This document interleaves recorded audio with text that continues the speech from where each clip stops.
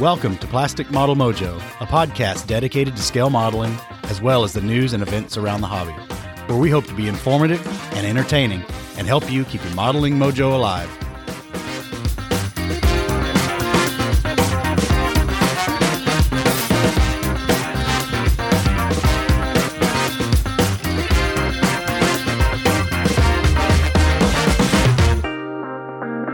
How you doing, Dave? We're back for episode 47 of Plastic Model Mojo. I'm doing good. All's right in the modeling world. How about yourself? I'm pretty good tonight. It's raining, but yeah. Oh well. The yard needs it. I'm inside. Yeah, it's kind of hard to model outside in the rain, man. Yeah, I think so. Well, what's up in your model sphere this week? Anything exciting? Well, progress has been made on a couple of fronts. Two of the three models that I've currently got going are moving forward. I've started to make a few purchases post nationals. You know, usually after the nationals, you kind of shot your wad as far as money goes for a while, and so there tends to be a post nationals purchasing hiatus, but that seems to have gone by the wayside. So my only problem is, summer moves into fall, and it's all the yard work, pool work, all of those responsibilities, and the kids are back in school and back in sports, and then you're wrapping up the last bit of summer as far as to the model wife wanting to do activities such as go to Churchill Downs or go out canoeing. And so that eats up some time that otherwise would be spent huddled in the basement getting paler by the minute. How about you? Well, I've got my Kingfisher sold on eBay. That was kind of bountiful. You made some money. You ended up with a free 32nd scale Kingfisher and made a little boot. I did too. That's right. So, I put it out there for a reasonable price, and it got bid up to an unreasonable price. Well, I don't know. I don't know if it's unreasonable, but it's more than I would have paid for it. But yeah. Maybe they'll actually build it. I hope they do. Listen, I think that 32nd scale Kingfisher kit by Kitty Hawk is impressive as heck. That one we saw at the Nationals, just a very, very impressive model. Other than that, it can all wait till Benchtop halftime report and all that stuff. So that's about the modeling adjacent thing I've gotten done this week. All right. So, Mike, are you sipping on a modeling fluid tonight? I'm sipping on a little Bullet Orange Label, which I think's an 8-year, maybe not, but probably an old favorite. Yes, I was going to say the review at the end is probably not going to be a surprise. Probably not. Yeah. What about you? Well, I've decided I reached up into your neck of the woods, and I am having a Volta Hefeweizen by Pivot Brewing out of Lexington, Kentucky. Oh, yeah. They are both a brewery and a cidery, so they make both beers and ciders. And this is the first, I'd never heard of it before. This is my first experience, and no sound of the can opening because I already opened it. But no, initial impression isn't bad. We'll talk about it later, but I'll let you know later on as we go through the episode how it is. All right. Well, we got a fair amount of listener mail again. Not quite as much as last time. We kind of built the last episode.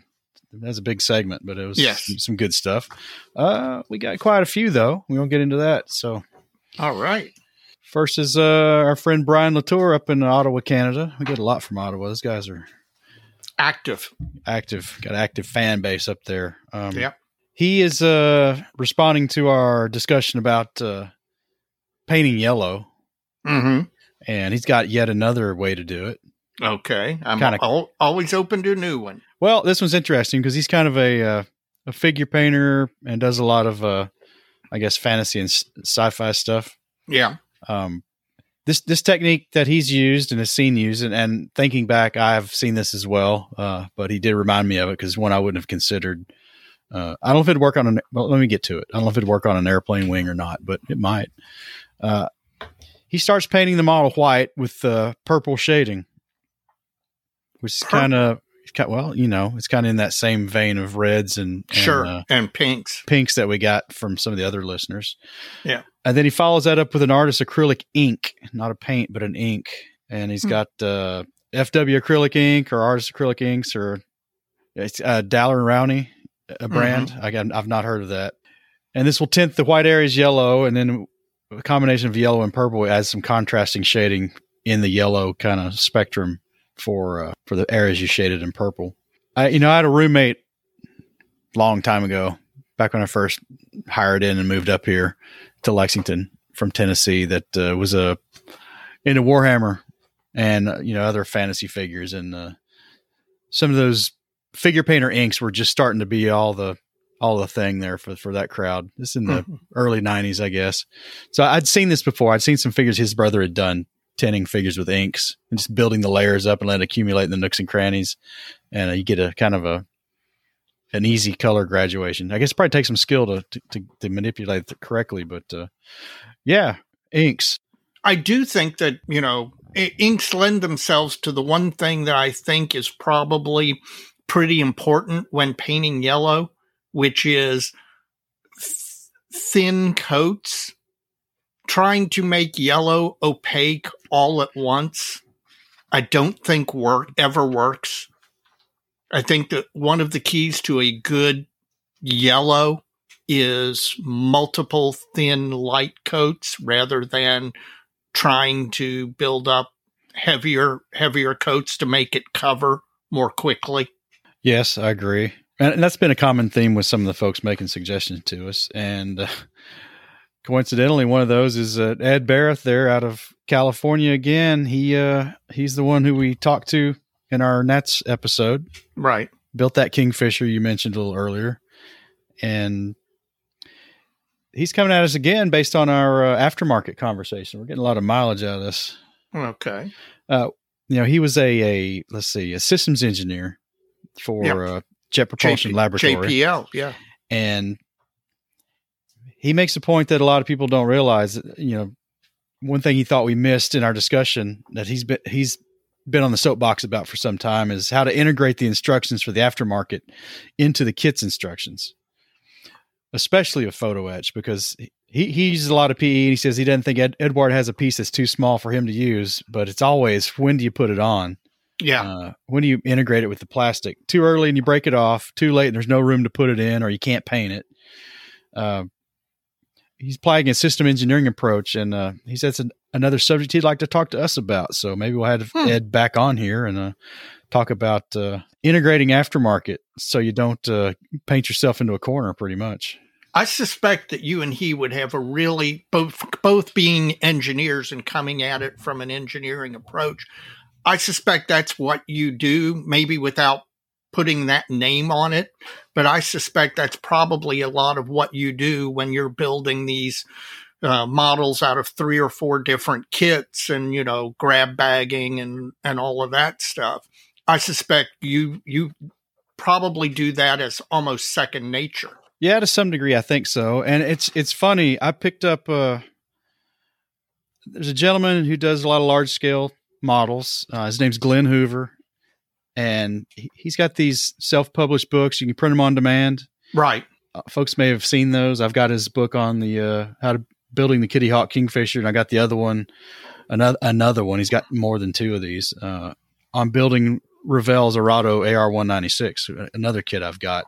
And he's a retired system engineer from the aerospace and defense industry. And same kind of thing Ed's talking about. In these books, he actually does do that. Says, okay, here's all this aftermarket. On page 3, when you're at this point in the instructions, this is when you integrate this piece of aftermarket. Something to that effect. The next time I come to see you, I'll bring these and you can check them out. They're kind of interesting. I'd like to look at them. And besides, another excuse for you to come here and us to go out and hit a microbrewery or something and get some wings. Okay, sounds good. Again, on the aftermarket from episode 46, Evan McCallum, Mr. Panzermeister 36 himself, has written us. All right. And he kind of says he's in agreement with you. He basically won't buy a set just to improve the detail on a kit. He says for him, that's just too much work. Instead, he's buying aftermarket for an interesting vehicle conversion or that corrects a known accuracy issue. Mm-hmm. He says, for example, many of his Sturmgeschütz 3s that he's built, he's bought these massive PE sets for and only used a handful of the parts. Yeah. I can believe that. And he agrees with you that it's hard to make some things convincing folding up 2D shapes. Yes.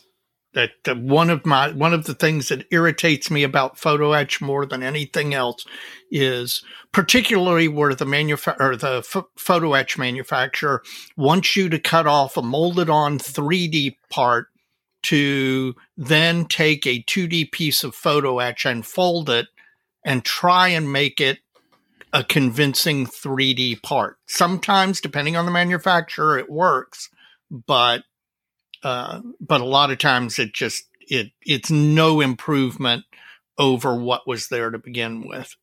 And speaking of Evan, we need to get you and him on an episode, and have you two geek out on the studs, because that conversation will be very interesting to me. Well, that is in the works. We'll get to talk to Evan some more about Sturmgeschütz here. He's agreed to do it, so I just got to get it on the calendar and get an outline up for him so he knows what we're going to do with that. Okay. He closes. He also mentioned before how he liked interesting conversion sets, and he asked, "Does anyone else have a problem buying conversion sets for kits they don't even own yet? Asking for a friend." I'm guilty of that. I definitely have done that on one, if not more than one occasion. What is a real killer is you get the aftermarket conversion set, and then you discover that the kit is no longer being molded, and then so you have to go onto the secondary market to try and find it.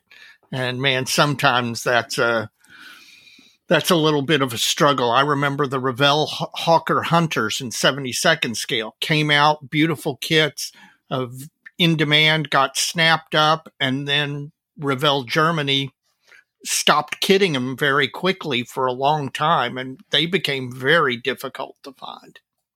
Up next is Scott Stakowiak, and he's from the Mid-Michigan Modelers up in Saginaw. Yep. And he's got a question for Dr. Miller. All right. And his question is, do you need to clean the airbrush when changing colors in a painting session? He's got a couple of Pachets and a Grex he hasn't tried yet. And he's been emptying the paint cup, wiping it out, and pulling the needle, blowing cleaner through it, all this just when changing colors. And he thinks that may not all be necessary. Perhaps just painting the order lighter colors to darker, blow it through, I guess. Yeah. All right. Well, we'll forward that on to Scott or for John. I want to hear what Dr. Miller has to say.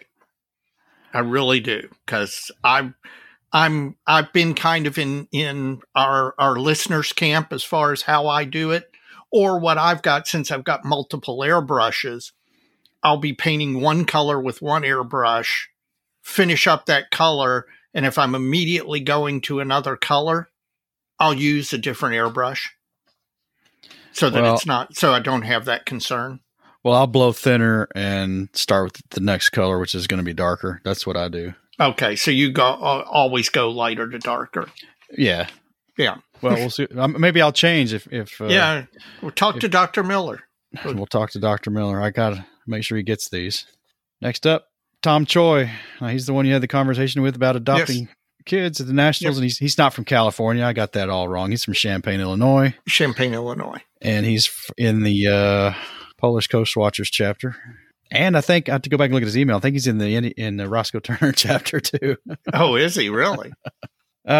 He said he used to be one of those guys who bought every aftermarket thing you could get for a particular model, try to make the big contest winner. And it slowed his builds down to one or two a year. That sounds familiar. See, and that is one of the points I was trying to get across. Again, the thesis of my comments in the last episode was that aftermarket can be a momentum killer.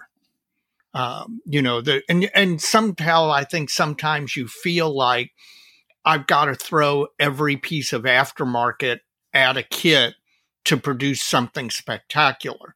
And I don't think that's the case. And I'll tell you what, some of the most spectacular models I've ever seen were out of the box.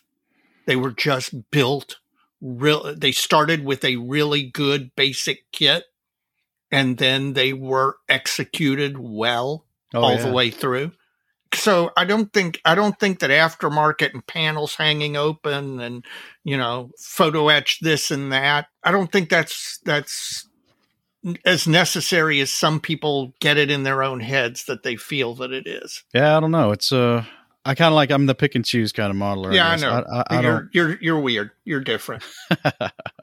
He's gotten happier building out of the box, and he'll get the occasional conversion and decals and corrections only if they're necessary. Yep. Like he built a Sukhoi 15, and he did get a new nose for it, but he didn't get the new tail. Yep. Because I got the new nose for a 34. Oh, okay. Because he would notice the nose, he says, but the 15 he didn't fix the tail on it because he says he wouldn't notice it. Yeah. I know that feeling. All right, Tom. I'm glad we know where you're from now. Rock Rozak, again, from Detail and Scale, sent us information, which I posted on the Facebook page for their second installment of their F-14 Tomcat series. Yeah. Pacific Fleet and Reserve Squadrons. Well, and you know what? The F-14 is one of those aircraft that's, I don't know if it's the movie Top Gun or the Gulf of Sidra incidents or whatever, but the F-14 is one of those aircraft that seems to have a following well in excess of its actual footprint in history. Right. It is.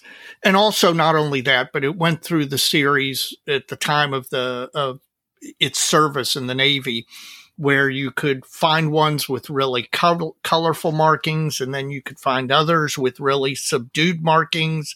And the aircraft weathered very interestingly. So if you want to go down that road, you can.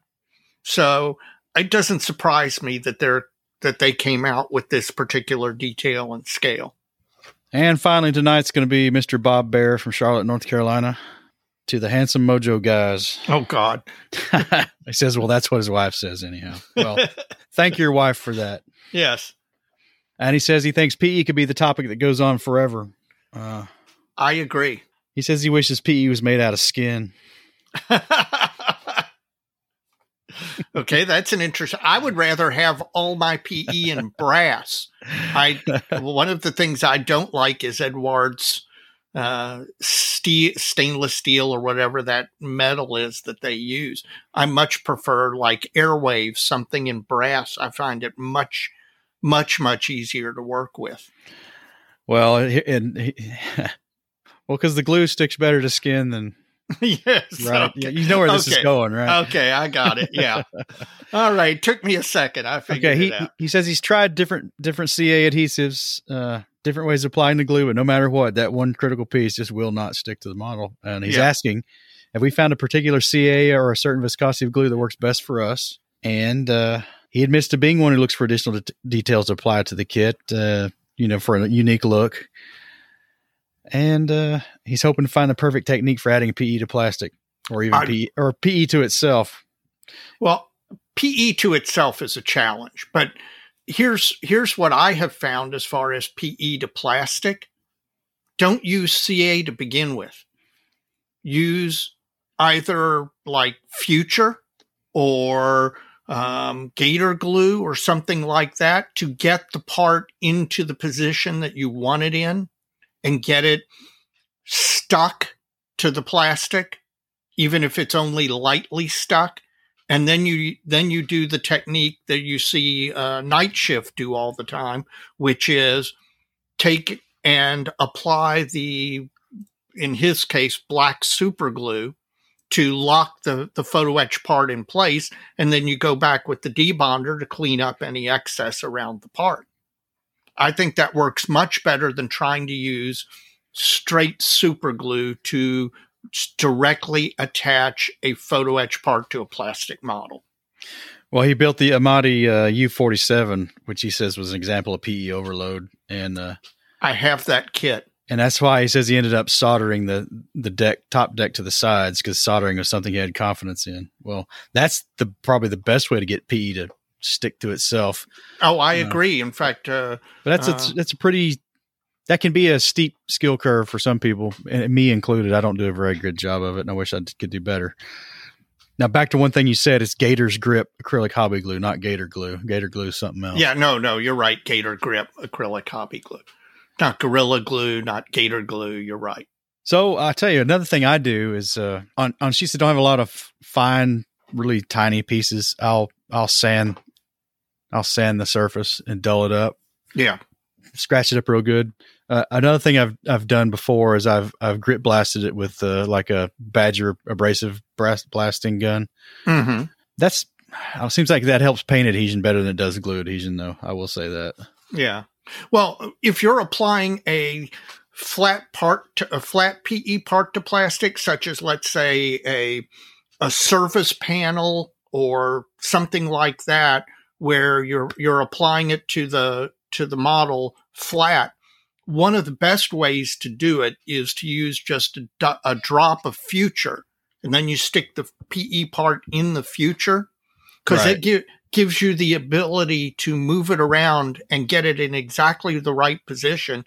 Then you just walk away from it. The future dries. You don't see anything but the gloss left from the future. And then you go back and hit it with the super glue, the very thin super glue around the edge of the panel, and clean off any excess. Well, there we go. I don't know if we solved his problems or not, because I don't think anybody can solve the problem of photo etch, because it is not your friend. I'm sorry. Or Ian's wrong. There you go. He does a good job at it, though. Oh, he does, man. He's one of those. I don't know if, he's got a little spider that he's trained to do all the folding and all something. Maybe. Well, that is it for listener mail this episode. If you want to send your listener mail in, you can do so at plasticmodelmojo@gmail.com. We love to get it, and tell us where you're from. And this is the point in the podcast where I ask you to take a moment, and when you're done listening to the podcast on whatever podcast app you listen on, if you take a moment to go in and rate us 5 stars, helps us make the podcast more visible to more people. Also, if you're listening and enjoying, tell a friend. Modelers tend to group together, so some other modelers who you talk with or whatever, and they may not be listening to the podcast. One of the best ways for us to grow is a recommendation from a friend. So spread the word. We'd appreciate it. And if you like podcasts and want to listen to more scale modeling podcasts, please go to modelpodcast.com. It's a consortium website we've set up with the help of Stuart Clark, which I'm going to take time to mention. Stuart, I hope you're feeling better. He went public with his little health issue. He had a mild heart attack this past week and was in the hospital. He's back home recovering from that now, but I'm sure that's a scary time. And Stuart, we hope to hear you improving and hear you back on the airwaves again real soon. Absolutely. Our thoughts are with you, man. So Stu set that website up for us. And again, it's modelpodcastplural.com. So you can go there and find links to all the podcasts in the model sphere. In addition, we haven't got that far with the website yet, but you can still check out our non-podcasting content friends. We've got Chris Wallace out of Ottawa, Canada, with Model Airplane Maker. Stephen Lee, Sprue Pie with Frets, here in the U.S. with us. We got Jim Bates of Scale Canadian TV with his YouTube channel. Chris has a YouTube channel as well. Yes. We got the Inchai guy, who we hope to see here real soon. All things 72nd scale. This coming week. Oh, gosh, it is, isn't it? Yeah, man. You better make plans. You ought to be down here on Saturday. I should be. So hopefully we'll see Inchai, Mr. Jeff Groves there as well. Looking forward to talking to him about this ship rabbit hole I'm finding myself trying to claw back out of. I told you, man, those Anatomy of a Ship books are killer. Oh, I know. Unbelievable. Did I forget anybody? Nope. I think that's it. All right. Well, that's our friends out in the model sphere. Finally, if you're not a member of IPMS USA or IPMS Canada or your national IPMS chapter, such as IPMS Australia or IPMS New Zealand or IPMS UK, please consider joining. The national organization is very important to modeling. There's a lot of stuff that happens behind the scenes to allow the local chapters to form, to interact with each other, to not step on each other. A prime example of that is the MMCL, our local club, the Military Modelers Club of Louisville, is having its contest this coming weekend, and we don't have to worry about another nearby IPMS chapter holding a contest and stepping on our contest. That's all thanks to the national organization. So if you're not a member, please consider joining. All right, Dave, let's take a little pause here and have a word from our sponsor. Plastic Model Mojo is now brought to you by Model Paint Solutions, your source for Harder Steenbeck airbrushes, David Union power tools, and laboratory-grade mixing, measuring, and storage tools for use with all your model paints, be they acrylic, enamels, or lacquers. Check them out at www.modelpaintsolutions.com. Well, Dave, it's wagons ho for Omaha. All right. How much time do I have to finish a kit? At the time of this recording, we are 304 days away from the wagon trains leaving for Omaha, Nebraska in the 2022 National Convention. Yay. All right. Well, we'll keep it brief again. We don't want to give people Nats overload, but It is coming up. But the important date right now is October 15th, which is not that far off. No. Like 3 weeks. Yep. That's when the hotel window opens for room reservations in Omaha. So get on ball and get yourself a hotel room if you think you might be going. Yeah, because they go quickly. They go very quickly. I know the last time that Omaha held the Nationals, the rooms went completely in 2 days. So if you're planning on going, and you should be, get your room reservation in. There's a wide variety of rooms from suites to very simple rooms. So figure out what works best for you. Make that reservation. You camping out for us? I'll make the reservation for us. I think we want a suite if we can get it. I do too. So as many people are in our room in Las Vegas every night. We can spread out. Yeah, there was everything. Listen, in our hotel room, every single night we were there, we had people in the hotel room. The only thing we lacked is Vegas showgirls, man. That's right. But otherwise, we had a great time. All right. Well, that's the abbreviated update for Omaha. We'll get more information as more information is available. Yep. Mike, have you building models? I've been modeling. I know. I've been seeing progress. Make me a little jealous, although I'm starting to make some of my own. Well, I tell you, the subject matter is unchanged from last episode, but I am making progress. Still painting these ammo boxes, and I got a little stymied because I noticed that there weren't enough decals on the decal sheet from Mini Art for that set to do all the boxes for one caliber of munition. So I was like, uh-oh, what am I going to do? So I contacted Mini Art, and they took care of me. That's customer service and deserves to be complimented. We'll have more to say on that later. Yeah, but it's nice to see a manufacturer who is responsive, B, willing to go above and beyond. I'm assuming they didn't charge you for this. Nope. To do something like that for a modeler who's working with their product. So, because that's going to generate really good word of mouth. Well, I'm still chugging away on these ammo boxes, and I tell you, I keep refreshing my wet palette, trying to find the right combinations. I'm finding for these newer boxes, new lumber, I'm having to come up with some really desaturated variations in the wood, tan color, whatever you want to call it. How are you desaturating that color? Light gray. There's a couple of other colors in the Vallejo line. Do you think you've arrived at a formula you like? Pale sand. That one doesn't have much color to it. Yeah. that part's I'm getting down. The hard part is going back with the shading later and not overdoing it. Yeah. But I've got a formula that works. I've got the two. I had one of the closed boxes finished last episode and decaled. We talked about that. I've got the second closed box finished and satin finished. It's ready for decals and a little more wash to be applied to the latches and stuff. Now the satin finishes on there. And I've got one of the loose lids painted. So I've got two open boxes left to do. One of them is all the wood shading done on it, but that's it. And the other one I haven't got to yet. It's all only base coated. We discussed last time. Are you going to do one of them in green? No. Okay. You like the wood enough and you've put enough effort into it that you want them to show. Yep. Want it to show. It's going to do that.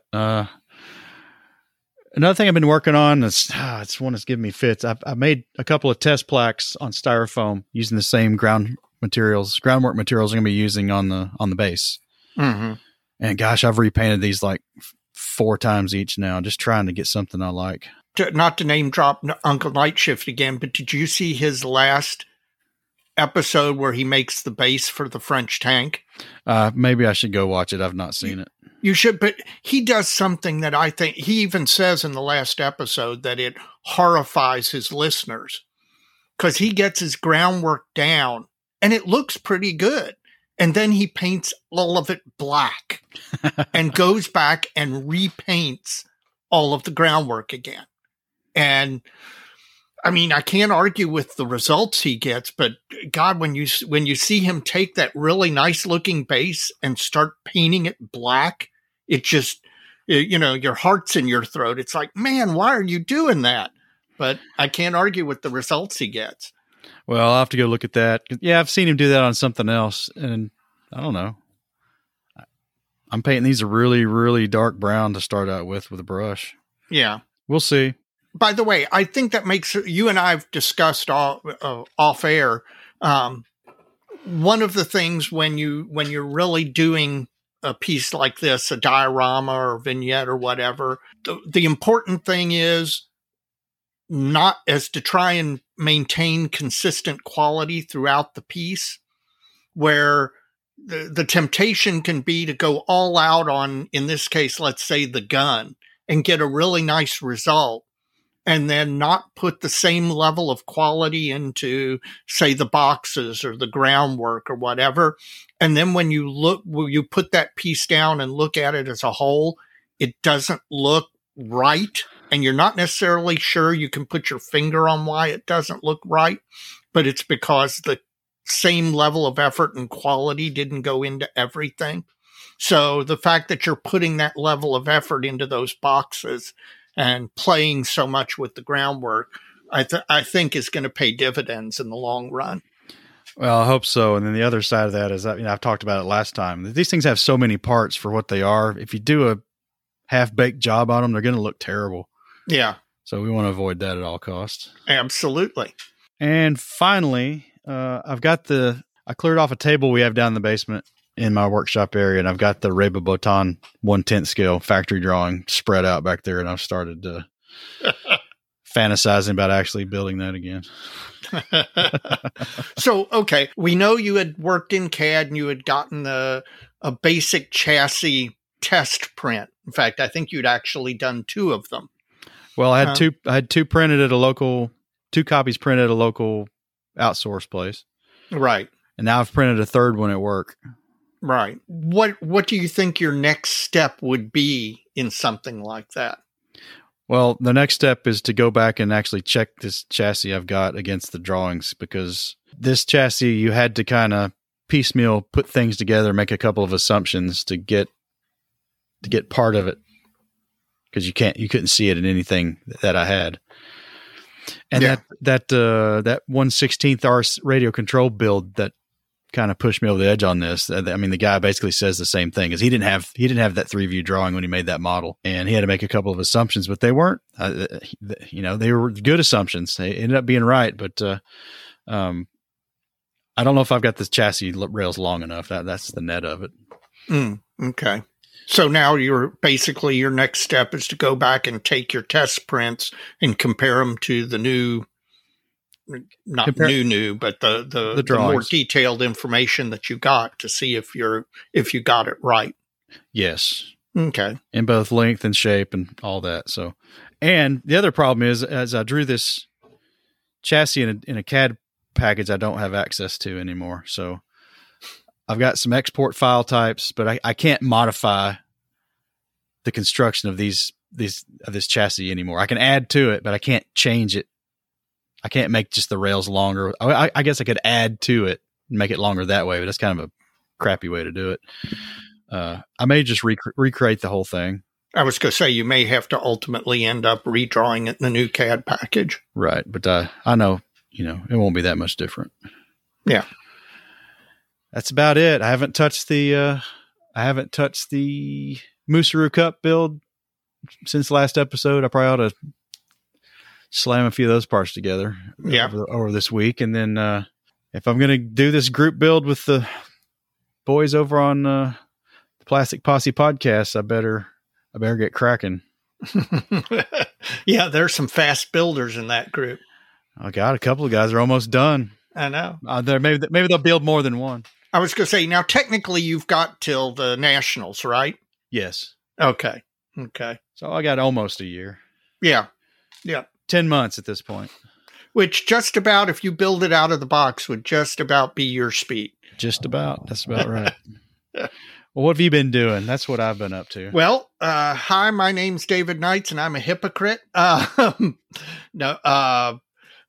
spent last episode railing against aftermarket, and I think I had posted on the Facebook page previously that I'd gotten the Armory wheel set for the TU-128, and how, let's put it this way, I didn't think that it was very good or much at all an improvement over the kit parts. Well, so if following my thesis, I should have probably just gone ahead and gotten the kit parts and got those painted up and moved on. Well, instead, I ordered the res kit photo etch wheel set for the TU-128. And it came in, I ordered it from Estonia or somewhere. And it came in. And so I've spent the last day or so cleaning those up. So I plead to being a little bit of not completely consistent in my opinions regarding aftermarket. These look much better. And in fact, when I'm done, I'll do a side-by-side comparison between them, the Armory ones and the ones from the kit. So the TU-128 is moving forward. The fuselage is actually all together. The wings have not been mated, and the canopy, of course, canopies haven't been put on. But it emphasizes what a big sucker this thing is. It is well longer than my forearm, from the joint of the elbow to the tip of my index finger or second finger. So it's a big kit. It's going to be big. It's going to take a lot of metallizer to cover this sucker. Well, at least you're copping to the hypocrite thing, but I think I'll give you a pass because we did kind of emphasize worthwhile aftermarket and less so aftermarket. Yeah. So we weren't panning the whole concept. Absolutely not. You're right. Just you got to be careful. Yes. And you've got to be judicious in deciding what to do and what to leave alone. On my Mosquito that should have been done for the Nationals but wasn't, I've started masking it so I can put the green over the gray on the top camouflage, and I'm actually ready to start spraying that. And if I didn't have to work on tack stuff and some trial prep stuff that I've got coming up, I'd probably be putting paint on it tonight after we recorded. So I don't think that's going to happen, but those two are still moving forward. The M30 is still sitting exactly where it is. And I promise I'm going to get back to that too. I've screwed my courage up enough to start chipping, but I've got to clear these other things a little bit. And again, I hope that's done before the end of the year. Because right now I've only finished one model this year, and there is no way I shouldn't have at least 3 finished, possibly 4 by the end of the year. So we'll see. Well, I hope you do. Me too, man. Me too. Mike, have you been purchasing things post-Nationals? Yes, I have. I know you have. What have you been buying? A lot. I know. Tell me about it. Well, back to the group build. Since I bought that Firefly, bought that a long time ago. I think I might have got it at Brian's. Yeah, I think you did. The vehicle I want to do was the Alakafik from. It was a vehicle abandoned on at Villers Bocage. It's right. Trying to think of the unit. It's the one that got the through and through on the side, right? No, it's got an impact on the mantlet from a mantlet 75 or maybe an 88 anti-tank round, but the Germans were trying to start it. From all the camera reels, there's a lot of still photos of this vehicle when they're trying to get it started again. Anyway, there's a Star decal set of British Armor in Normandy that has that vehicle on it. I love that. I love Star decals. Well, they make some interesting sets. They do. I hope they respond well. They seem like they might be a little thick, but we'll see. Anyway, that was from B&A Model World out of Australia, so I wasn't just going to get a decal sheet from Australia. That is the problem. Anytime you order from like Hanitz or B&A or or Hobby Link Japan or whatever, you can't just buy the one thing that you really want. Well, I got an Eduard PE set back to aftermarket for Arado 196 in 72nd scale. Okay. And I got a set of armaments from Master Reality and Miniature, Master Model out of Poland. Armament, they're gun barrels, MG15, MG17. Gotcha. Those are really nice, but those are 32nd scale. Okay. What else did I get? That all came fairly quickly. Then I got on eBay. It's always a mistake, man. Yeah. I got some decals from Cora for Arado 196 and 72nd scale, specifically for the Scharnhorst. Oh, okay. Aircraft. Just to try them, I got a set of camouflage masks for the hard edge, the right games for Arado 196. Yeah, the Splinter. And I got Quick Boost Arado 196 exhausts, 72nd scale, which are just about for every kit because none of the kits have the exhaust except maybe the sword kit may. It probably does. It's such a much better kit. And it's for the Heller Revell, the old kit. Yeah. And I got the propeller and spinner because the one in the kit sucks. You got a lot of aftermarket. I did. And I also got the cowling, which is a big improvement for that old Heller kit, but I won't mention the seller because we've rectified the situation. Sent it all in a padded envelope. So the cowling got smashed. Yeah. So I'll have to get another one of those. Yeah.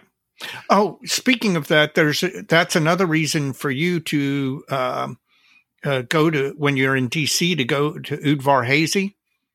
There's an intact Arado 196 still in the original paint. I forget which German ship it came off of, but it is still, I don't think they've restored it yet or done anything to restore it. But when I saw it, it was in, the wings were off of it. It was in the restoration facility, which has all now generally been moved over to Udvar-Hazy. And it still had the original two-tone German, two-tone green Splinter camo on it. Very impressive to see. So if you can find any time to get over there and get a chance to see that, it would be well worth it given what you're considering doing. Well, I also bought 2 books. I highly recommend both of them if you're into ships or ship armament or whatever. Yep. One is the same book I borrowed from Jeff Groves, Inch High guy. The man who got you hooked. The man who got me hooked. The the Japanese heavy cruiser Takeo. Yep. These Anatomy of a Ship books are something else. Yes, they are. And there is a huge line of them. You don't realize how many of those Anatomy of a Ship books there are out there. And this one I primarily got for the information about all the fittings around the 25 millimeter anti-aircraft guns. The singles, the doubles, and the triples. Yeah. And the ammo lockers and all that. So I bought a whole book for that, but that's all right. Cause eventually you're going to need the catapult stuff to do the Takao catapult, and aircraft. I will. And it's got some nice catapult drawings. They're earlier catapults than you can get on the market right now, but, it has all the trolleys they use to port the aircraft on the deck of the ship, and it's almost like a little railroad on the top of the ship, right? Yep. That's the way they did it. And the other one's a newer one. This book was an older book. The other one is Anatomy of the Ship. Now that Osprey has picked up this series, it's on the Scharnhorst. Oh, did Osprey pick up the series? I didn't realize they had picked up. Yeah, all the newer ones are Osprey Publishing. They're still the kind of square format, right? Hardbound books, and man, they've elevated the books to a new level, I think, because there's not only is there the line drawings of all the fittings, but they usually have a colorized 3D render as well. Yeah. And it goes into great detail, just like the other one, but it's a lot bigger book. Those things. And you know what? If you keep an eye out, if you'll do a search for them on eBay and just on the internet generally, every once in a while, you'll find those things that somebody's blowing out somewhere. You can really pick up some deals, and all of those books are worth having if you have any sort of interest in that area. Well, there's a lot of them at this point. Yes, there are tons of them. Well, my wallet's dead. Okay. Well, you better get back to work and recharge it. I think so. Yeah. And you've been sitting back there all smug, not buying anything? No. I have been buying. Some of it's your fault. You discovered that Japanese website with those TKS tracks, the individual track links for the TKS tracks, and pointed me to it. And I went ahead and ordered a set of those, and those are somewhere between Japan and the US. I ordered the ResKit wheels for the TU-128 that just arrived from Estonia. And then I think I discussed last episode, my Badger 150 died. Even though I have 3 other airbrushes, I really feel the need to have the Badger 150. It's the brush I'm most used to. It's the one I'm most comfortable with. And it's a great general duty brush. So I went on eBay and bought a used one. And in theory, it should be here tomorrow. All right. So I've been spending a little money, maybe not as much as you. But, yeah, I need to take a break, man. But I've been spending. I need to actually build some of this stuff I'm buying. Of course, you know what? Take a break isn't a great thing with our show coming up this weekend, man. Because you got to find something there that you need. I maybe should bring a bunch of stuff to sell is what I should do. Well, we've got a table. You can bring. I'm going to have some stuff. So. All right. Well, if our wallets are broken, we can get on our special segment tonight. Sounds good. Now, this is an area of voodoo magic, kind of along the lines of being able to do photo etch well. Yes, the segment is titled "A Sterling Sterling." It is a conversation with modeler Scott Lords out of Idaho Falls, Idaho, and he built an absolutely jaw-dropping British short sterling in 1/48 scale, and I think that was the Sanger kit he based that off of. And it's what some of us call the next level build. Yep. Really, really impressive, and we'll let Scott talk about his model. So let's have a listen to that. Well, Dave, our Consider Us Impressed tickets we dropped down at the show in Las Vegas paid off, and tonight we've got a special guest who built that absolutely sterling, short sterling, I'll say that. Mr. Scott Lords from Idaho Falls, Idaho. the builder of that aircraft, has joined us tonight to talk about that build. Scott, thank you very much for joining us. How are you doing tonight? I'm doing great, Mike. Dave, I appreciate the invitation to come on with you. It was a lot of fun to do the project. Well, no problem. I got to say, it was along the aircraft aisle there. It was a favorite among a lot of the attendees, and it got a lot of attention. Just, I think, probably because it's a big plane, and it's just the fact that it was based on a vacuform kit really impressed a lot of people, and they should have been impressed because you ought to be proud of it. It's a absolutely fabulous build, and I'm sure there's a lot of technical hurdles you had to overcome, but we had a little conversations over email prior to coming on here, and we've got a few areas we'd like to talk about that kit, but I'll start by just asking you about your modeling history a little bit briefly, and then we'll get into your build. So sure. How'd you get into this? Well, I have been modeling pretty much all my life. From listening to your previous podcast, I'm guessing that we are about the same age. And maybe with the exception of just a year or two here or there, I've been pretty consistent at modeling. It's just been something that I've enjoyed doing. My main focus, my main interests have always been 1/48 scale aircraft, and primarily from World War II. I've done some World War I subjects before. I've meddled around a little bit in some armor and done a few Cold War jets, which I'd love to do more of. But World War II quarter scale has been kind of my go-to thing. And with this particular build, this Sterling, one of the things that I've really enjoyed doing with my modeling, and I did my first one a number of years ago, was to paint my own nose art. And it was on a P-47. And it was just, this particular P-47 captured my attention, and I thought, that is a really cool nose art. And this was before the day where I even thought of aftermarket decals or anything like that. And I decided I'm going to try this. And it turned out really well. And I had a ton of fun doing it. And since then, that was probably a good maybe 20 years ago. And since then, I've just really enjoyed hand painting nose arts on a lot of different subjects. And I was scrolling through some information. This is 3 or 4 years ago, and I came across the nose art for the one that I put on this Sterling, which is the Gremlin teaser.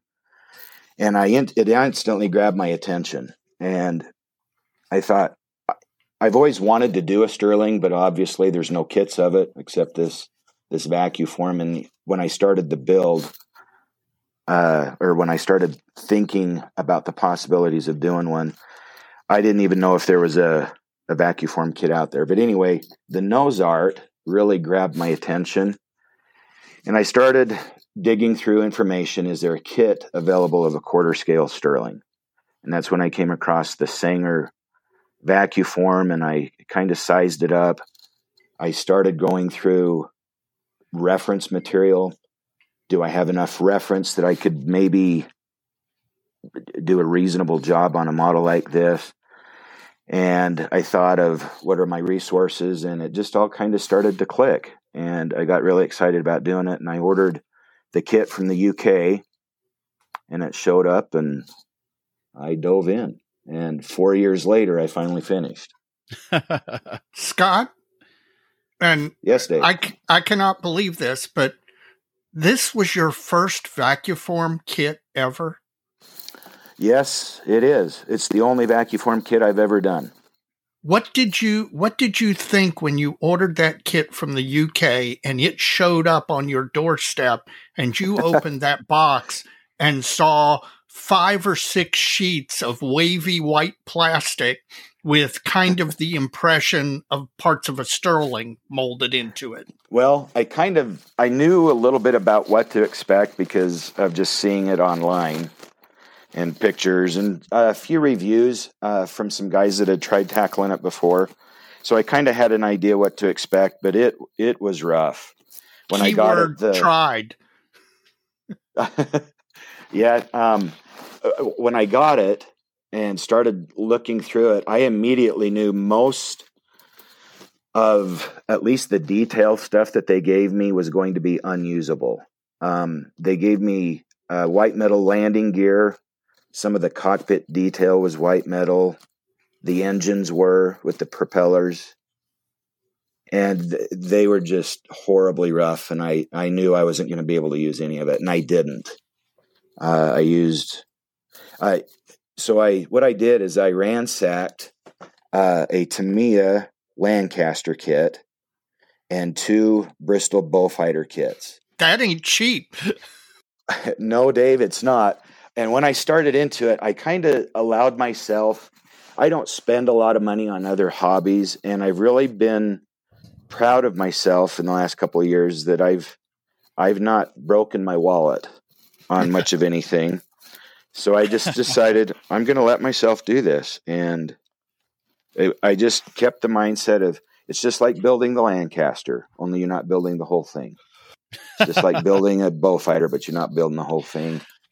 And it just worked for me. Well, I get that. I've got a Russian Katyusha launcher I'm sizing up to build now, and Dave and I were online a few nights ago, and I sat here while we were talking on the phone. I parted out 4 kits and threw the usable stuff that I wanted to use into a box, and that's my kit for building this. So I can completely relate to scabbing off other kits to get what you need. And it's funny because I've built I'm an armor modeler mostly.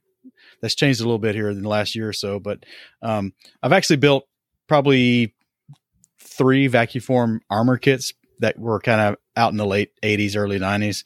Mm-hmm. And I always wondered, why don't they just give us the decent shapes and not throw any of that other white metal crap in? Because it's almost always unusable. And it's just makes more sense from a technical standpoint to just get the basic shapes right and then let the modeler go from there. And it seems like that's what you've done. That's exactly what I did with this. Now, Scott, you mentioned the landing gear. The first thing you looked at, white metal landing gear, there's no way I can use this.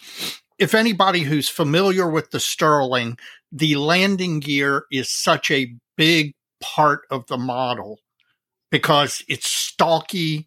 It's, the aircraft sits very high. It has very long, leggy landing gear. And you realized that the white metal was going to be unusual. How did you plan and tackle the coming up with building 2 mirror image landing gears for the kit? And let me add one more point to that before you get going. I suspect you started with the landing gear because they are unique. The white metal was just not going to cut it. And if you couldn't build the landing gear, it probably wasn't worth continuing on the build. Is that true at all? Mike, that is 100% accurate. That is exactly where I was coming from when I started it. Because my thought was, if I can't get the landing gear right, and if I can't get it perpendicular in relation to the dihedral of the wings, if that's not even going to be straight on, why bother doing any of the rest of it? So yes, that's was exactly my thinking when I started it. And what I did, the first thing I did obviously was to cut out the wings and the fuselage halves from the big sheets, sanded them down, taped them together, did a few other things, and then I had to figure out how am I going to mate the wings to the fuselage and give them some kind of reasonable strength, which I did with some brass tubing that went through the fuselage halves and out into the wings. And so I messed with that initially to kind of get that right. And when I was confident that the bottom half of the wings were going to be mated with the fuselage in a reasonable way, then I started into the landing gear. And the very first thing that I actually glued together were the halves of the tires. You used the vacuform tires? I did. I didn't have any other option because the Sterling tires are bigger than the Lancaster tires. Oh, I didn't realize that. Yeah. Scale-wise, probably 1/4 of an inch taller than the Lancaster wheels were. So I couldn't use the Lancaster wheels, but I did use the Lancaster hubs. So what I did is I cut the plastic hubs out of the Lancaster tires and then used those hubs in the kit's vacuum-formed rubber tire part. That's smart. And that's really where smart. I started. And then from there, I built the landing gear out of brass tubing, most of it, soldered brass tubing. And it was a challenge. I'm here to tell you. It was a ton of fun. I am assuming that you decided very quickly to go with brass as opposed to styrene rod or anything else, simply because the weight factor has to be taken into account. That's exactly what I was thinking. Yep. I was concerned if I tried styrene tubing, which would have been easier, obviously, during the building process, but I was worried that it wouldn't support the weight, and I didn't want it sagging or anything like that. Now, how many sets of landing gear did you have to build before you were satisfied? Were you able to do it in just one left and one right, or did you do one, get halfway through and go, nope, I got to go back to square one and do it again? Or how did that go? Dave, to be honest with you, I don't remember for sure. I don't remember having a terrible amount of trouble. If I had to guess, I would say that I got them right pretty much the first shot. Now, there was a few things I had to maybe do again during the building process, but for the most part, it worked pretty well. I built some balsa wood jigs that I could use for the soldering process, so I could get the landing gear almost identical. I built one and then the other using the same jig. And what was the biggest challenge was, how am I going to get these brass landing gears that have 4 connecting points? There's 2 on the front, straight up above the tire, and then 2 that work their way back towards the flaps. Right. How am I going to get those 4 connecting points perfectly perpendicular when they're glued into the wing, which has a slight angle up for the dihedral? And to explain that whole process to you would take the entire time that we have here tonight. So I won't give you a ton of detail on that. But what I wound up doing was building what I called cradles that were built out of 8-inch styrene blocks. Mm-hmm. And I drilled the 4 locating holes in those cradles and then glued the cradle into the bottom half of the wings and got those perfectly straight before I glued them in. And then I cut most of the cradles out and just left the locating holes there. So after all the wings were sealed up and everything's painted and I'm ready to glue the landing gear in, I just popped them right up into those 4 locating pins, and it worked. It was awesome. How much of of everything that came in the box from Sanger, how much would you say you actually used? I used, obviously, the 4 wing halves, the fuselage halves, the the tires like we just talked about. Right. And then the stabilizers on the back end.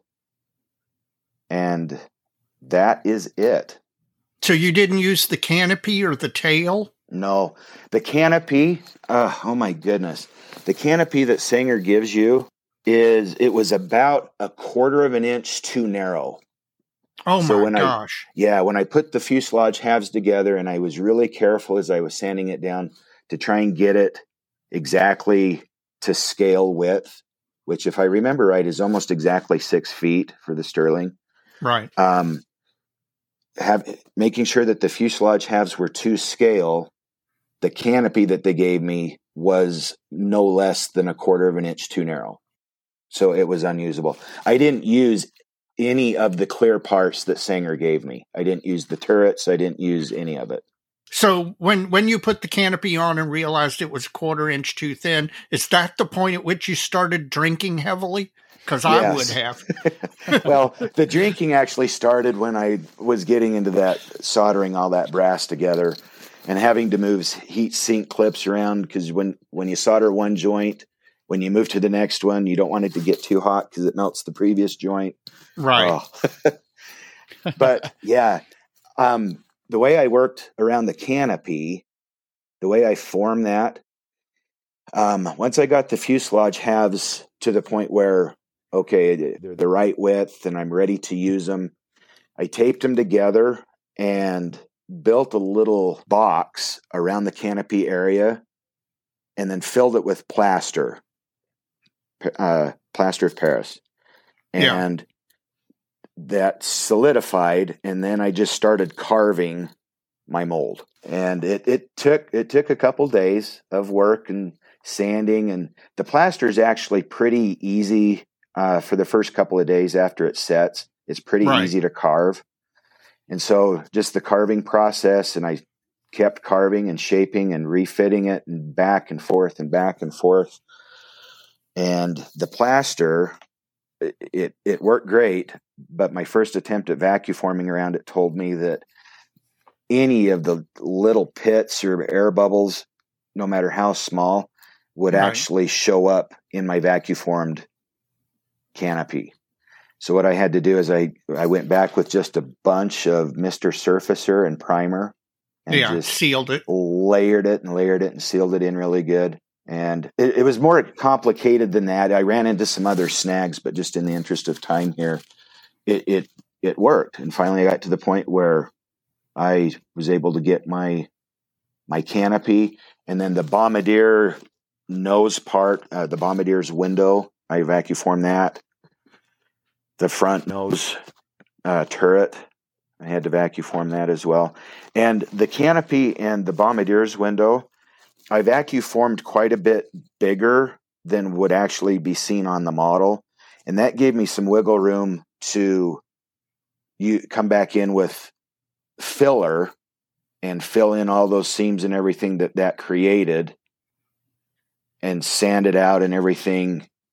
And then I just masked over the clear parts that I needed to mask, painted it. And when I'm done painting, I unmask it, and you can't see any of the canopy, not mold lines, but the seam lines.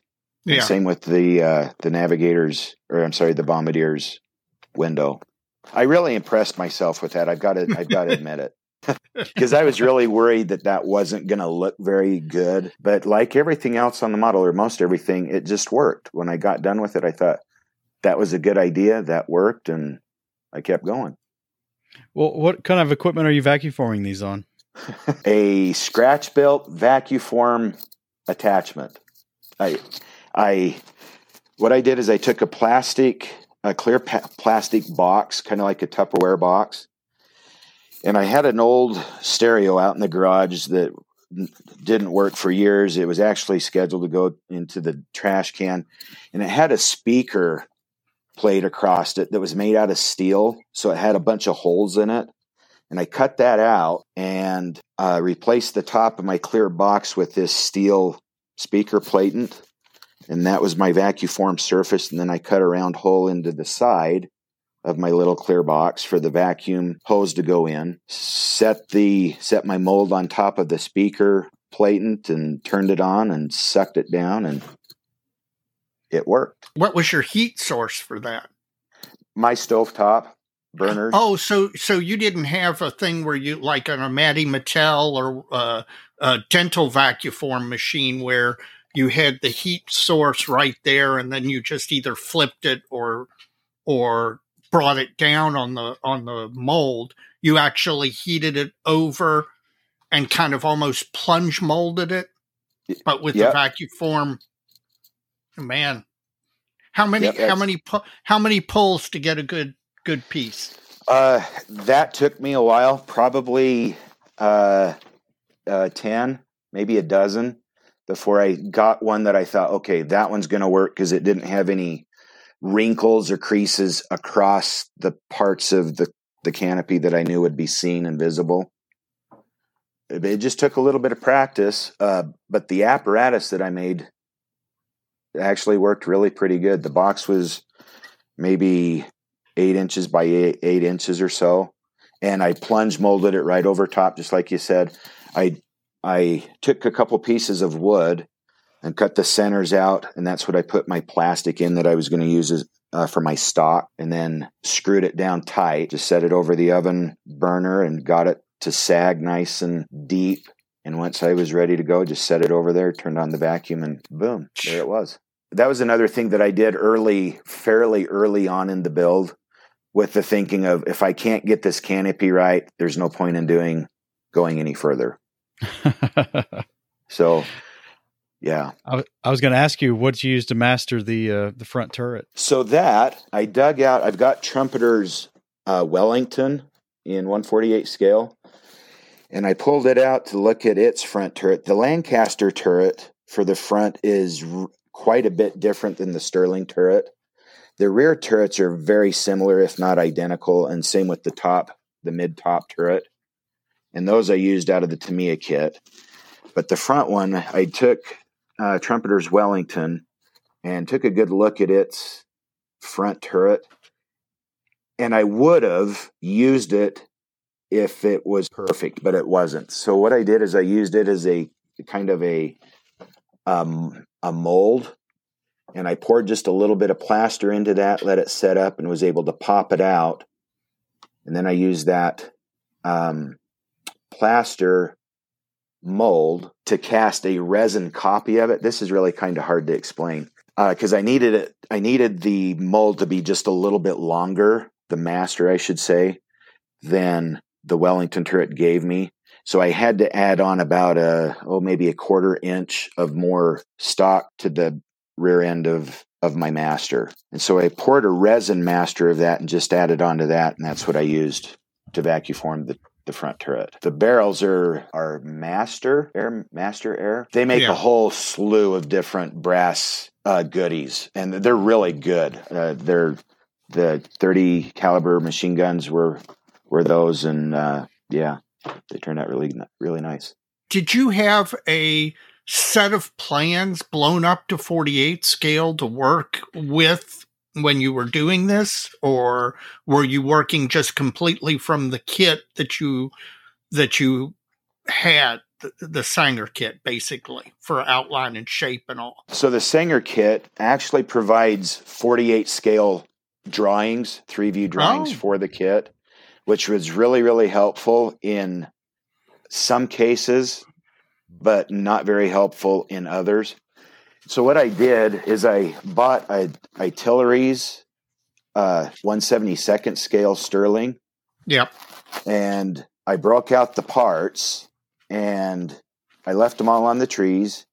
But what I did is I put them on my copier machine and blew them up. I can't remember what the percentage is. There's a certain formula you can use to reduce or blow up plans for your scale. And I just set that percent to blow them to 48 scale, and those measurements were immensely helpful, especially for cockpit, the seats, the landing gear. That was really helpful to be able to know how long I needed to make the landing gear. Because when you look at pictures of the Sterling, all you see is that massive nose sticking miles in the air. Yeah. And knowing exactly how long they were or should be, I didn't have a clue. So using the 72nd scale kit and blowing those up, I used those measurements primarily for my landing gear, and I think a few other places throughout the model. Most of my reference, I've got 2 books here, the Sterling Story by Michael Boyer and the Short Sterling by Pino Lombardi. And they've got enough pictures in there combined with what I could find online, just going through gobs and gobs of reference online. I was able to piece pretty much everything that I needed to get a satisfactory build. It's not all perfect by any stretch of the imagination, and there were a lot of things I had to guess on, but I'm happy with the result. It's beautiful. Well, let's talk about the engines and the nacelles and air intakes that you kind of cabbaged from the Tamiya Beaufighter. Mm-hmm. How'd that work out, and what were your thoughts along that line? Okay. When I started the project, my intent, because I didn't want to ruin a perfectly good Beaufighter kit, I've got plans in mind for my Beaufighters. And so I didn't want to lose the kit. So for my first attempt, this is the first time I've ever done this, I decided to make RTV molds of the engines, the nacelles, and the air intakes. And so I went to our local Hobby Lobby. We don't even have any good hobby shops in Idaho Falls. It's very frustrating. But I went to our local Hobby Lobby, got some of the RTV molding stuff, came home and went to work on it. And I was very happy with the molds that I got. And then I just used the 2-part resin and started pouring the resin into the molds. And when they came out, I noticed that there was quite a bit of pitting, I guess, on the surface of the nacelles. And I think what happened is I didn't get all the air bubbles out of my RTV mold, and it was picking that up in the resin. And so I had to make a decision. Do I use them anyway? Because I could have used a lot of primer, Mr. Surfacer, that type of thing, and sanded them down and refilled them, but I was afraid I'd destroy a lot of my detail on them. And so I kind of took a deep breath and said, I'm just going to get a second kit, and I'm just going to use the Beaufighter kit nacelles and engines. And I'm really glad that I did. So had you ever resin cast before? No. Okay. So this project, it's your first vacuform and your first attempt at resin casting. And my first attempt at vacuforming. I knew you were going to say that. Oh. Now, Dave, you got to understand, maybe you're starting to understand why this took me 4 years. Well, you and Mike are very similar in this regard, where you take parts and then it's like, okay, how am I going to make this look like what it's supposed to look like? And the heck with whatever challenges lay in front of me. I'm just going to try and I'll find the answer somehow. Yes. And when I started the project, I went into it with that mindset. Yeah. I'll figure it out as I go. I was confident enough in what I already knew how to do that I thought I can make this work. And if I can't, I'll figure it out. And that'll be kind of the fun part of doing this project. Yeah, Mike says that's the fun part. Well, I can relate to that. And I got to ask, when you're progressing through this kind of build and you get to a wall, for me, the project comes to a stop until I figure that out. And I pretty much invest everything into figuring that out. I don't go work on some other thing on the side. I pretty much just concentrate on getting over the hurdle because it's fun. What about you, Scott? Yes, I totally agree with that. The problem with it is that if you don't control it, it can easily burn you out. I'm sure you felt that before. Of you get to the frustration point. Maybe of, I'm done. I've just got to put this thing aside. And when I started the project, I made myself a promise that if I started to feel that, I would allow myself to put it away and not just set it aside, but I would box it up and put it back on my shelf. And I'd go build something else. I built 2 Hawker Hurricanes in the 4 years that I've done this, and 2 German tanks in those same 4 years, at points where I just said, okay, I'm done. I can feel myself losing my mojo. So I'm just going to put it away because I don't want to rush it and get it done and then be unhappy with my results. Oh yeah. So I just let myself put it away and do another project and then come back to it. And that process worked really well for me too. Another thing I found myself doing was if I got frustrated on one thing or got tired of it, I would go work on something else on this same kit. I did the turrets that way. I did the cockpit that way. The engines.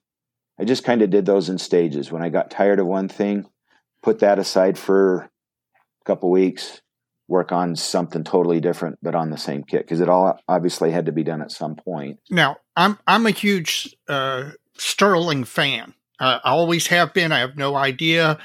Maybe it's the stocky landing gear, maybe it's the stubby wings, but whatever. I really like that aircraft. What was wrong with the tail that you didn't use the tail? So the fuselage halves, when I cut them out of the big sheets and started messing around with them to see what I've got and how far do I need to sand them down to get them the right width, I discovered very quickly, I thought, man, some of this just doesn't look right. And I wasn't sure what it was. And I just kept looking at it and messing with it and going back to my references. And I realized that the very, where the tail turret actually goes was way too square. The fuselage is kind of boxy, right? Just the way it was designed, but not completely square, almost like I felt like Sanger was giving me. And I noticed that in the very tail where the turret goes and in the nose where the canopy goes. It was just way too square. And so what I had to do, I wasn't quite sure how I was going to tackle that at first, but I just decided, have faith in yourself. You'll figure it out when you get to there. And when I figured it out was when I was working on trying to resin cast the engines. I noticed that I had some leftover resin every time I molded some engines or some of the parts of the engines. And I thought, how can I use this resin to backfill the fuselage halves where those misshapen parts are so I can then sand through them? And that's what I did. So in other words, I poured some resin in those areas of the fuselage on the inside of it that were really misshapen, let it cure for a couple of days, and then I could come back and sand through the kit plastic directly into the resin and get my shape that I needed. Gotcha. And that worked really well. I was a little worried whether or not the resin would bond to the plastic.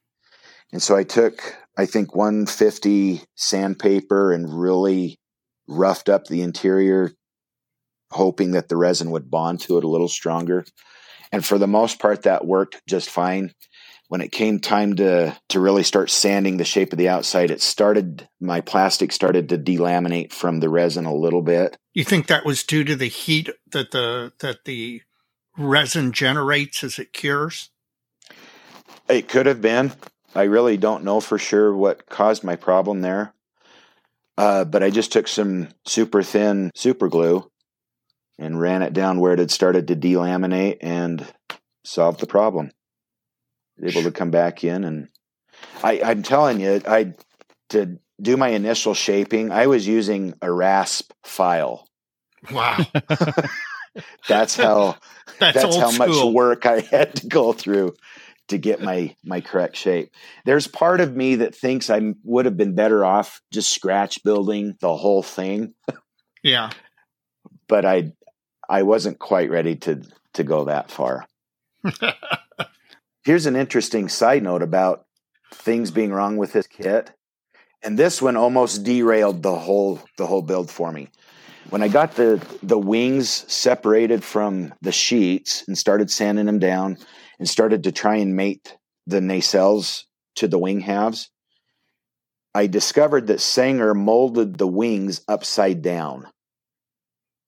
And so what I mean by that is the flatter half of the flatter side of the wing is supposed to go on the bottom, and then the rounded part of the wing is on top. Just basic aerodynamics. Right. Sanger flipped those. And the way they had it, I couldn't fix it. I couldn't just say, well, I'll just swap them and flop the right wing to the left side and vice versa. And the reasons for that are multitude. And so I really considered, I'm done, because I can't get through this problem. And so what I did is I just left it. I just did it the way it is. So it's incorrect, but I'm guessing not a single soul who has looked at this model would be able to tell. I certainly did notice it when I looked at it. So for my fellow modelers out there, sometimes you can fool people. Oh, sure. Well, there's a lot to take in without noticing the nuances of the airfoil shape. Yeah. Now, I will admit to you, okay, when I saw this model and I looked at it 2 and 3 times at the Nationals in Las Vegas, and I looked pretty closely at it, I will tell you that I did not realize the level of detail you put into the interior of the model until Mike posted those photographs on Facebook. I did not realize that. I mean, you could see a fair, because of the greenhouse canopy of the Sterling, you could see a fair amount into at least the forward part of the cockpit and the instrument panel. But there's a whole lot more detail in there than anybody can see by looking at the model externally. How did you decide what level of detail to put into the interior? And do you think you went too far or not far enough, or what? I think I did it about right. I detailed it as much as I reasonably could without totally driving myself crazy. And I knew that once I buttoned everything up, that a lot of it would be lost, even with the greenhouse canopy. I toyed with the ideas of leaving the pilot and the co-pilot windows just completely off, because I opened that up and slid those windows back. Right. And I thought about just leaving them off. And I thought, no, I can't do that. I've got to finish the model. Because if with those windows open, you can see a little bit more in there. Sure. But the build and doing it and the challenge of it all, I would say was worth the time. Even though a lot of it's hidden. Because I can always go back and look at those pictures and say, wow, that's cool. Because I do. It most certainly is cool. Yeah. One other thing that I did, and I don't know if you noticed this when you were looking at it at Nationals, the tail turret is removable. It's not glued in. And right behind the turret, I have a watch battery connector that runs power to two LEDs. There's an LED behind the back bulkhead that lights up the engineer's instrument panel. And if you look closely, you can see it. You can see the light on, and you can see that lit up back behind. I'll send you some pictures, Dave. I was going to bring this up. I had no clue that you had lighted. Whatever. I did not realize you had done any lighting in the model. And I mean, that's next level to go ahead and, it wouldn't be bad. It's bad enough that you start with 6-speed sheets of wavy white plastic, and it's your first vacuum form and your first vacuum form canopy and your first resin casting. And then you decide, what the heck, I'm going to run some batteries and LED lights in there and light it. I mean, that's next level crazy. and by the way, Dave, that's another first for me on this. It's the first time I've run power. I knew you were going to say that. You know what you remind me of, Scott? Is those fantastic 16 or 18-year-old modelers who do just absolutely insane work because nobody ever told them they're not supposed to be able to do that. Yeah. Well, thanks for that compliment. I'll take that as a compliment. It was very much a compliment.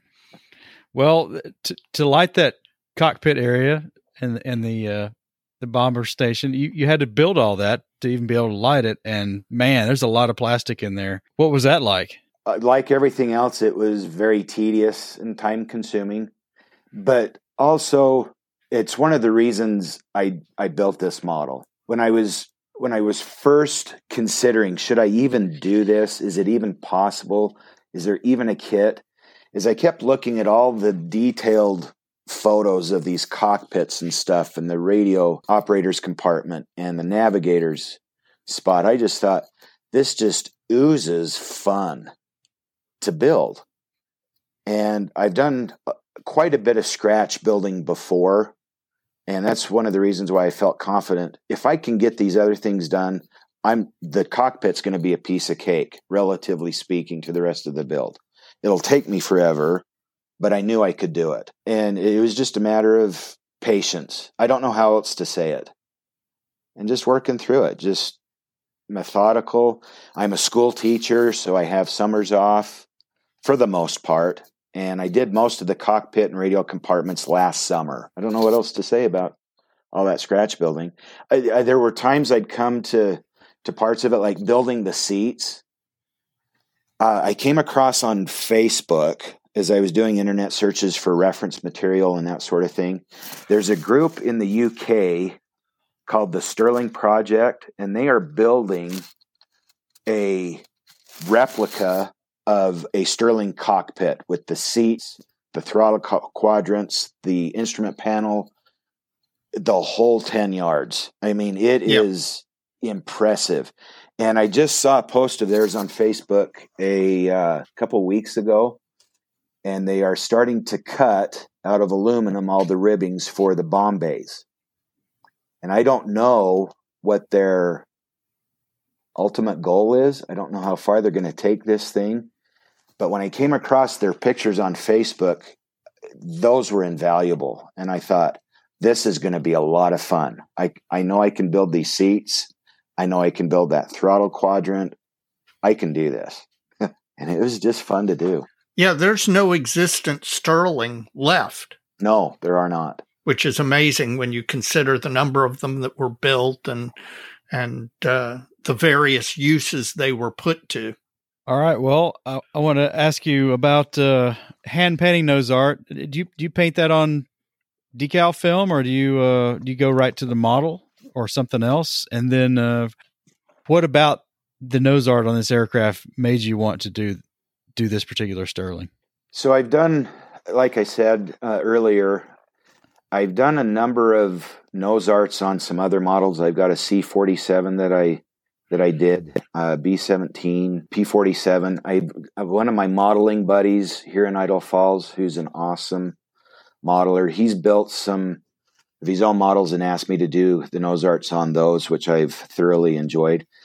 And so when I was scrolling through pictures 3-4 years ago and came across this particular Stirling, I thought that would be a really fun nose art to do. I don't know what it was about it that grabbed me. And I didn't really know any of the history. In fact, I knew nothing of the history of the Gremlin teaser, which is what this one is called. But I just like the nose art. And it's not too extravagant. It's not too complicated. And I felt confident that I can put that on this aircraft. And so my process of doing it is usually I'll spray either a white or a flesh colored if it's got a lady scantily clad there on the nose. I'll start with a flesh color and I'll just airbrush that as a base coat, and then I'll Xerox copy a copy of the nose art that I want to do and cut it out with my X-Acto knife on Frisket. And then that Frisket, I'll just put that Frisket right up there, and then I'll spray the rest of the model, its colors. And then I peel that Frisket off, and there's my palette, or there's my canvas, I should say. And just taking a couple nice high-quality brushes, I just start painting it in there. Do you paint in acrylics or oils or enamels? What? These are all enamels. This is the last model that I've done with enamels. And I've finally taken the leap into acrylics. And I've wondered what acrylics would be like to use in doing these nose art projects. I think they'd actually be okay with a little bit of the airbrush flow improver. I think that's what it's called. It's the retardant that slows the drying time.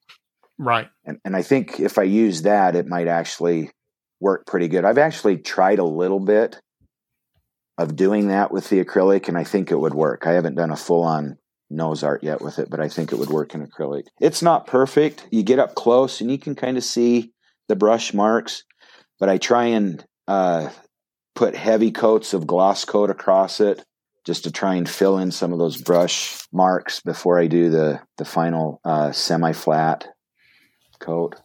Mm-hmm. It's just been fun. And I'll tell you a little bit more about this particular Gremlin teaser. I've gotten to the point, I've got so many models and everything, I'm never going to build them all. And I've decided I've got to narrow my focus. And what I've kind of narrowed it down to is I want to build aircraft that have a D-Day connection or that have a Battle of Britain connection. or a Cuban Missile Crisis connection. That's kind of a side note. But this, I was well into doing this gremlin teaser, not knowing anything about it. And I came across it almost by accident in one of my reference books. I was looking for something else. And I came across just a little bit of the story behind it. And the gremlin teaser was actually used to fly what were known as Mandrel missions on the night before D-Day.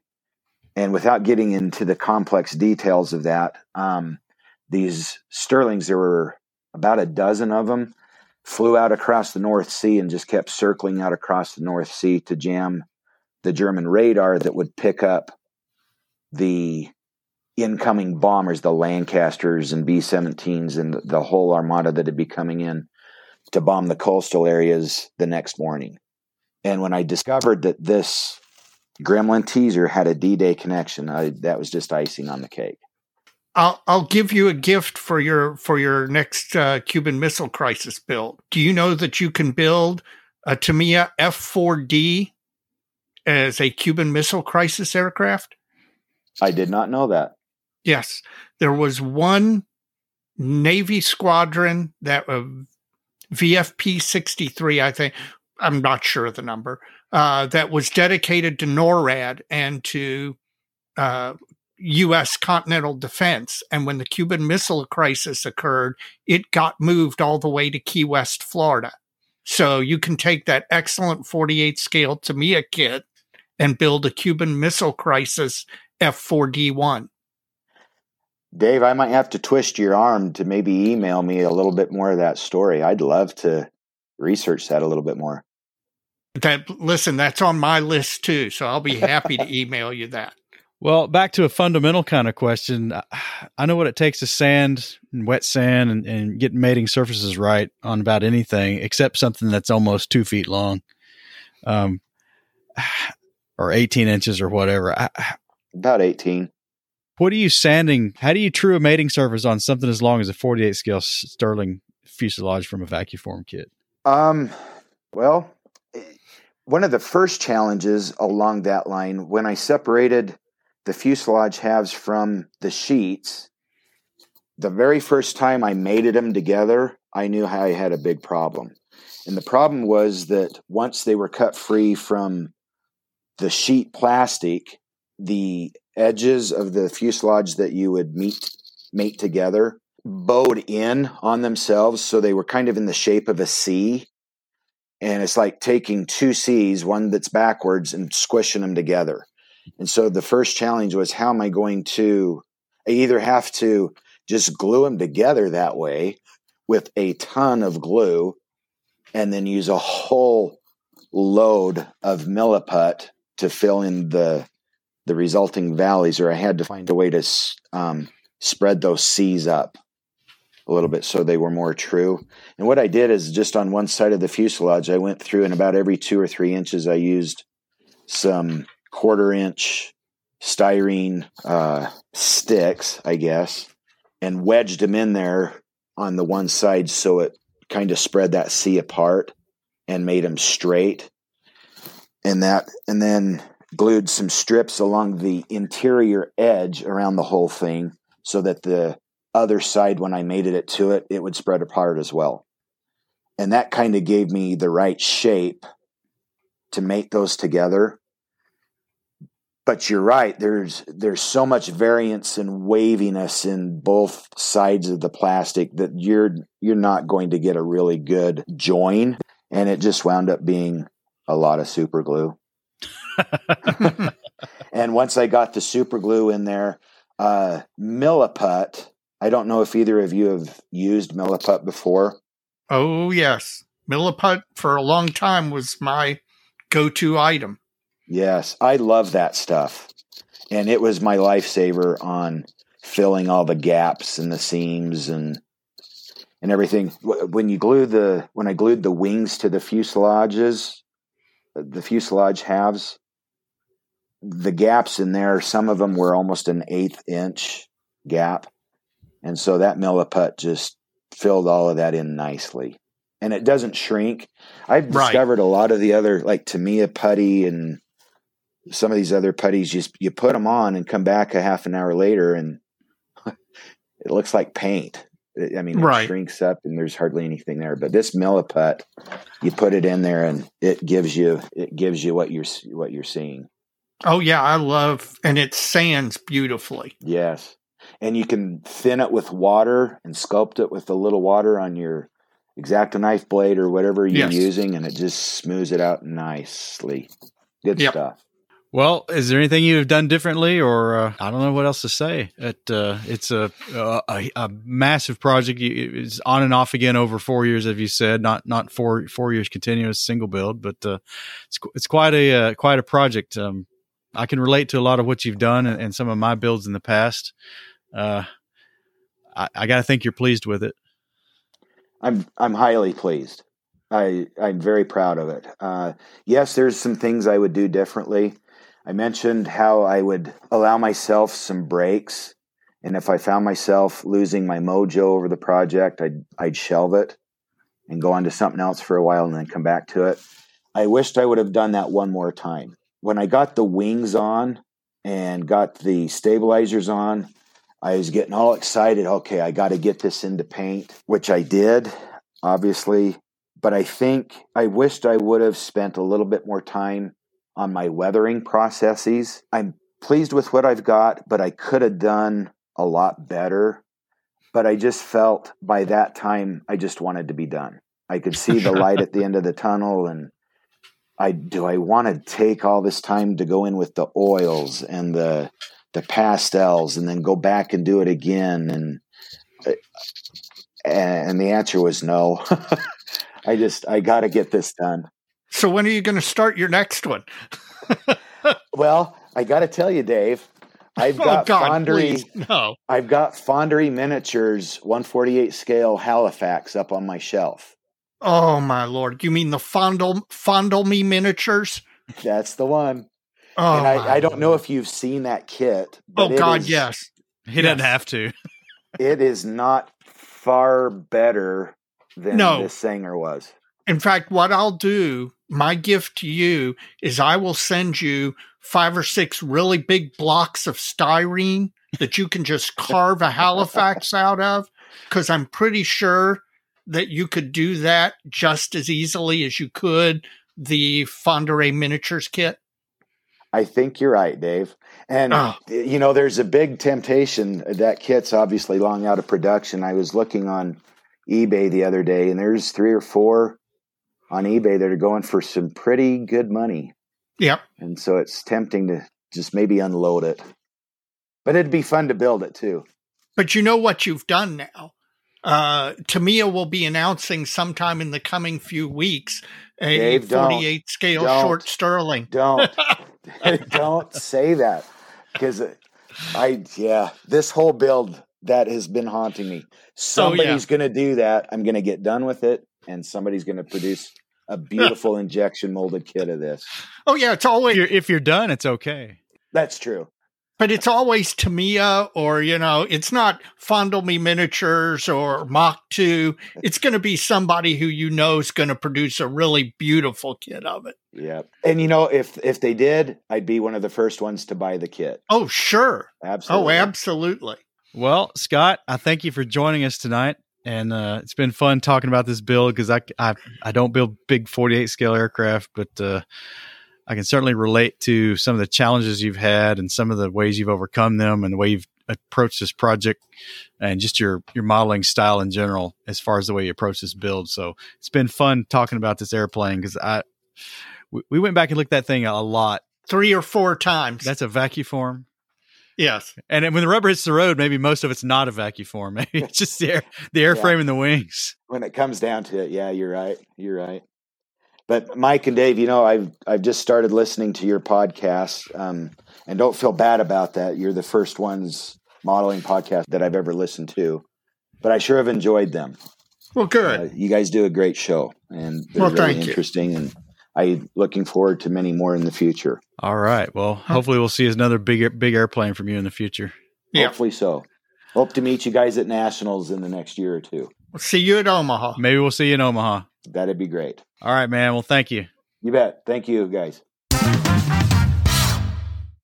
Well, Dave, I enjoyed that because, he sent us all those pictures we'll link to in the show notes. And it's just, that's just my kind of build. I don't know if I'd ever build a Vacuform model that big, but in the end, there wasn't a whole lot left that was Vacuform by the time he was done with it. The major airframe components, that was about it. And the turrets and canopies, but holy smokes, what a whopper of an airplane. It is. And he has something that you're not going to see on the tables every time, you go to a local show or even a national convention. No, not in 48 scale. It's an impressive model. Stand in awe of people who can do Vacuforms. Well, he pulled it off. So kudos to you, man. Amen. Well, Dave, we're getting close to the end of this episode. And I was wondering how that modeling fluid is working for you. Well, you know what? I like Hefeweizens. I'll tell you, this is the first beer I've had from this particular brewery. And while it may not be my favorite wheat beer ever, it was very drinkable, about 5.2% alcohol by volume. So it's not going to hit you upside the back of the head. A decent modeling fluid for a night at the bench where, you've got a fair amount of work in front of you. And I know better than to ask what you think of the bullet.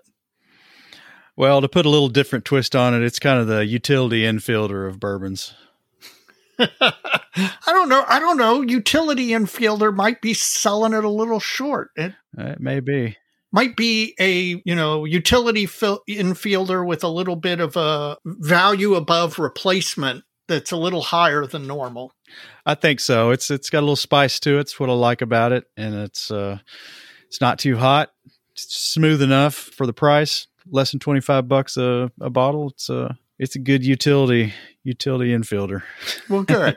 I'm glad you enjoyed it, Mike. We're about at the end of the episode. Do you have any shout outs? I've got a few shout outs. First, I'd like to thank the folks who've tapped into our new Patreon page as an avenue to support the show. John Volker, Brian Dinklau, Chris McLean, Evan McCallum, and John Allen have all joined us on Patreon. And if you'd like to do that to make it easier for you, a lot of you guys have been making some recurring payments and asked for this. A couple of the names who asked are on this list. It's www.patreon.com/Plastic Model Mojo, or you can just get on patreon.com and in their search area, search for Plastic Model Mojo, and you'll get taken the opportunity to contribute that way on a regular basis.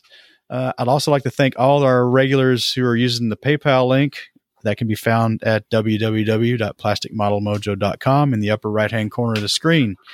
You'll find a heart icon that will take you directly to a PayPal page where you can make a direct one-time contribution, and you can go back as many times as you want. We sure appreciate it. Or you could use the Patreon.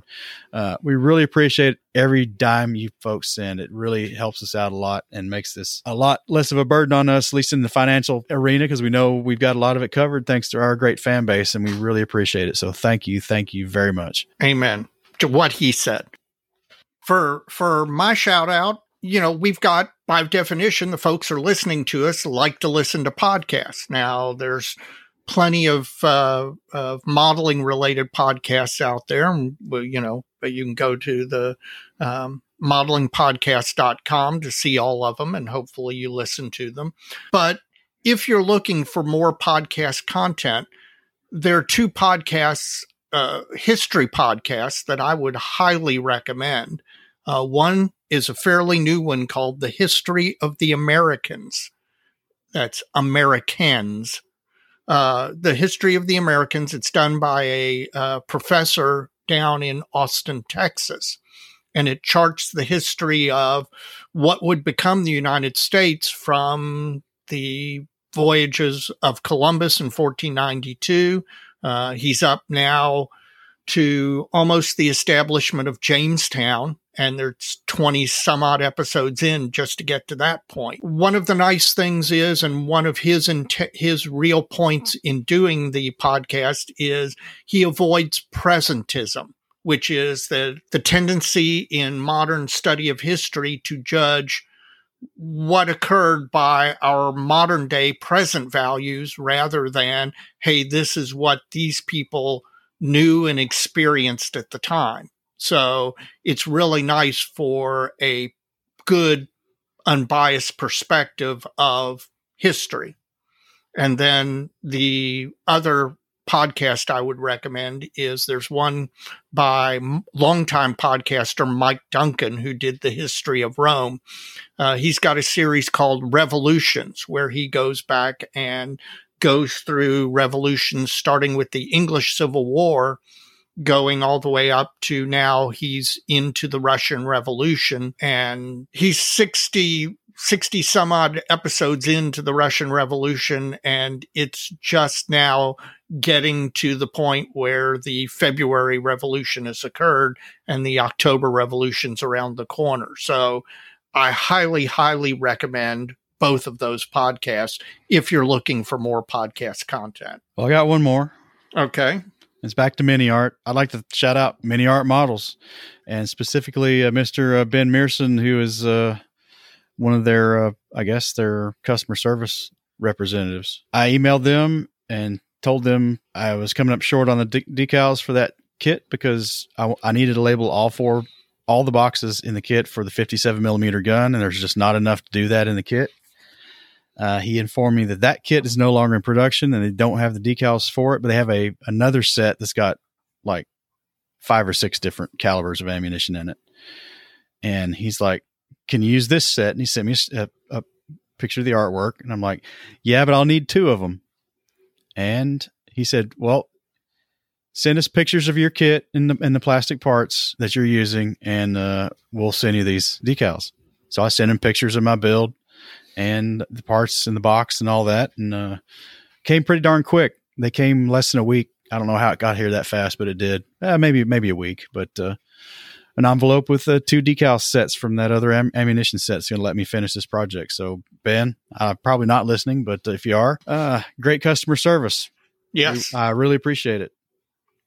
And man, you need to, for listeners out there, you need to, when a model company steps up and gives you great customer service, let people know through whatever method you can. Either just, go into your local club meeting and say, "Hey, these guys did me a solid," or posting it on Facebook or in whatever modeling groups you're in. Let people know who the good guys are out there who stand behind their product and go the extra mile. Yeah, we've given them a couple of yawns, so it's kind of ironic. Yes. True. But now we've given them some shout outs too. To be fair, we haven't criticized their product other than some of the choices have been a little bit interesting. I'm still not sure about pigeons. Well, somebody has. Yeah. You know what? If they keep up with that good customer service, I may have to eat squab. You may have to buy a set of pigeons. Yep. Well, you got any more? No, that's it for me. Well, I think we're done then, Dave. All right, Mike. You know what they say. So many kids. So little time, Dave. See you soon. I think so. I think I'll see you in Louisville at the show. You got it. All right.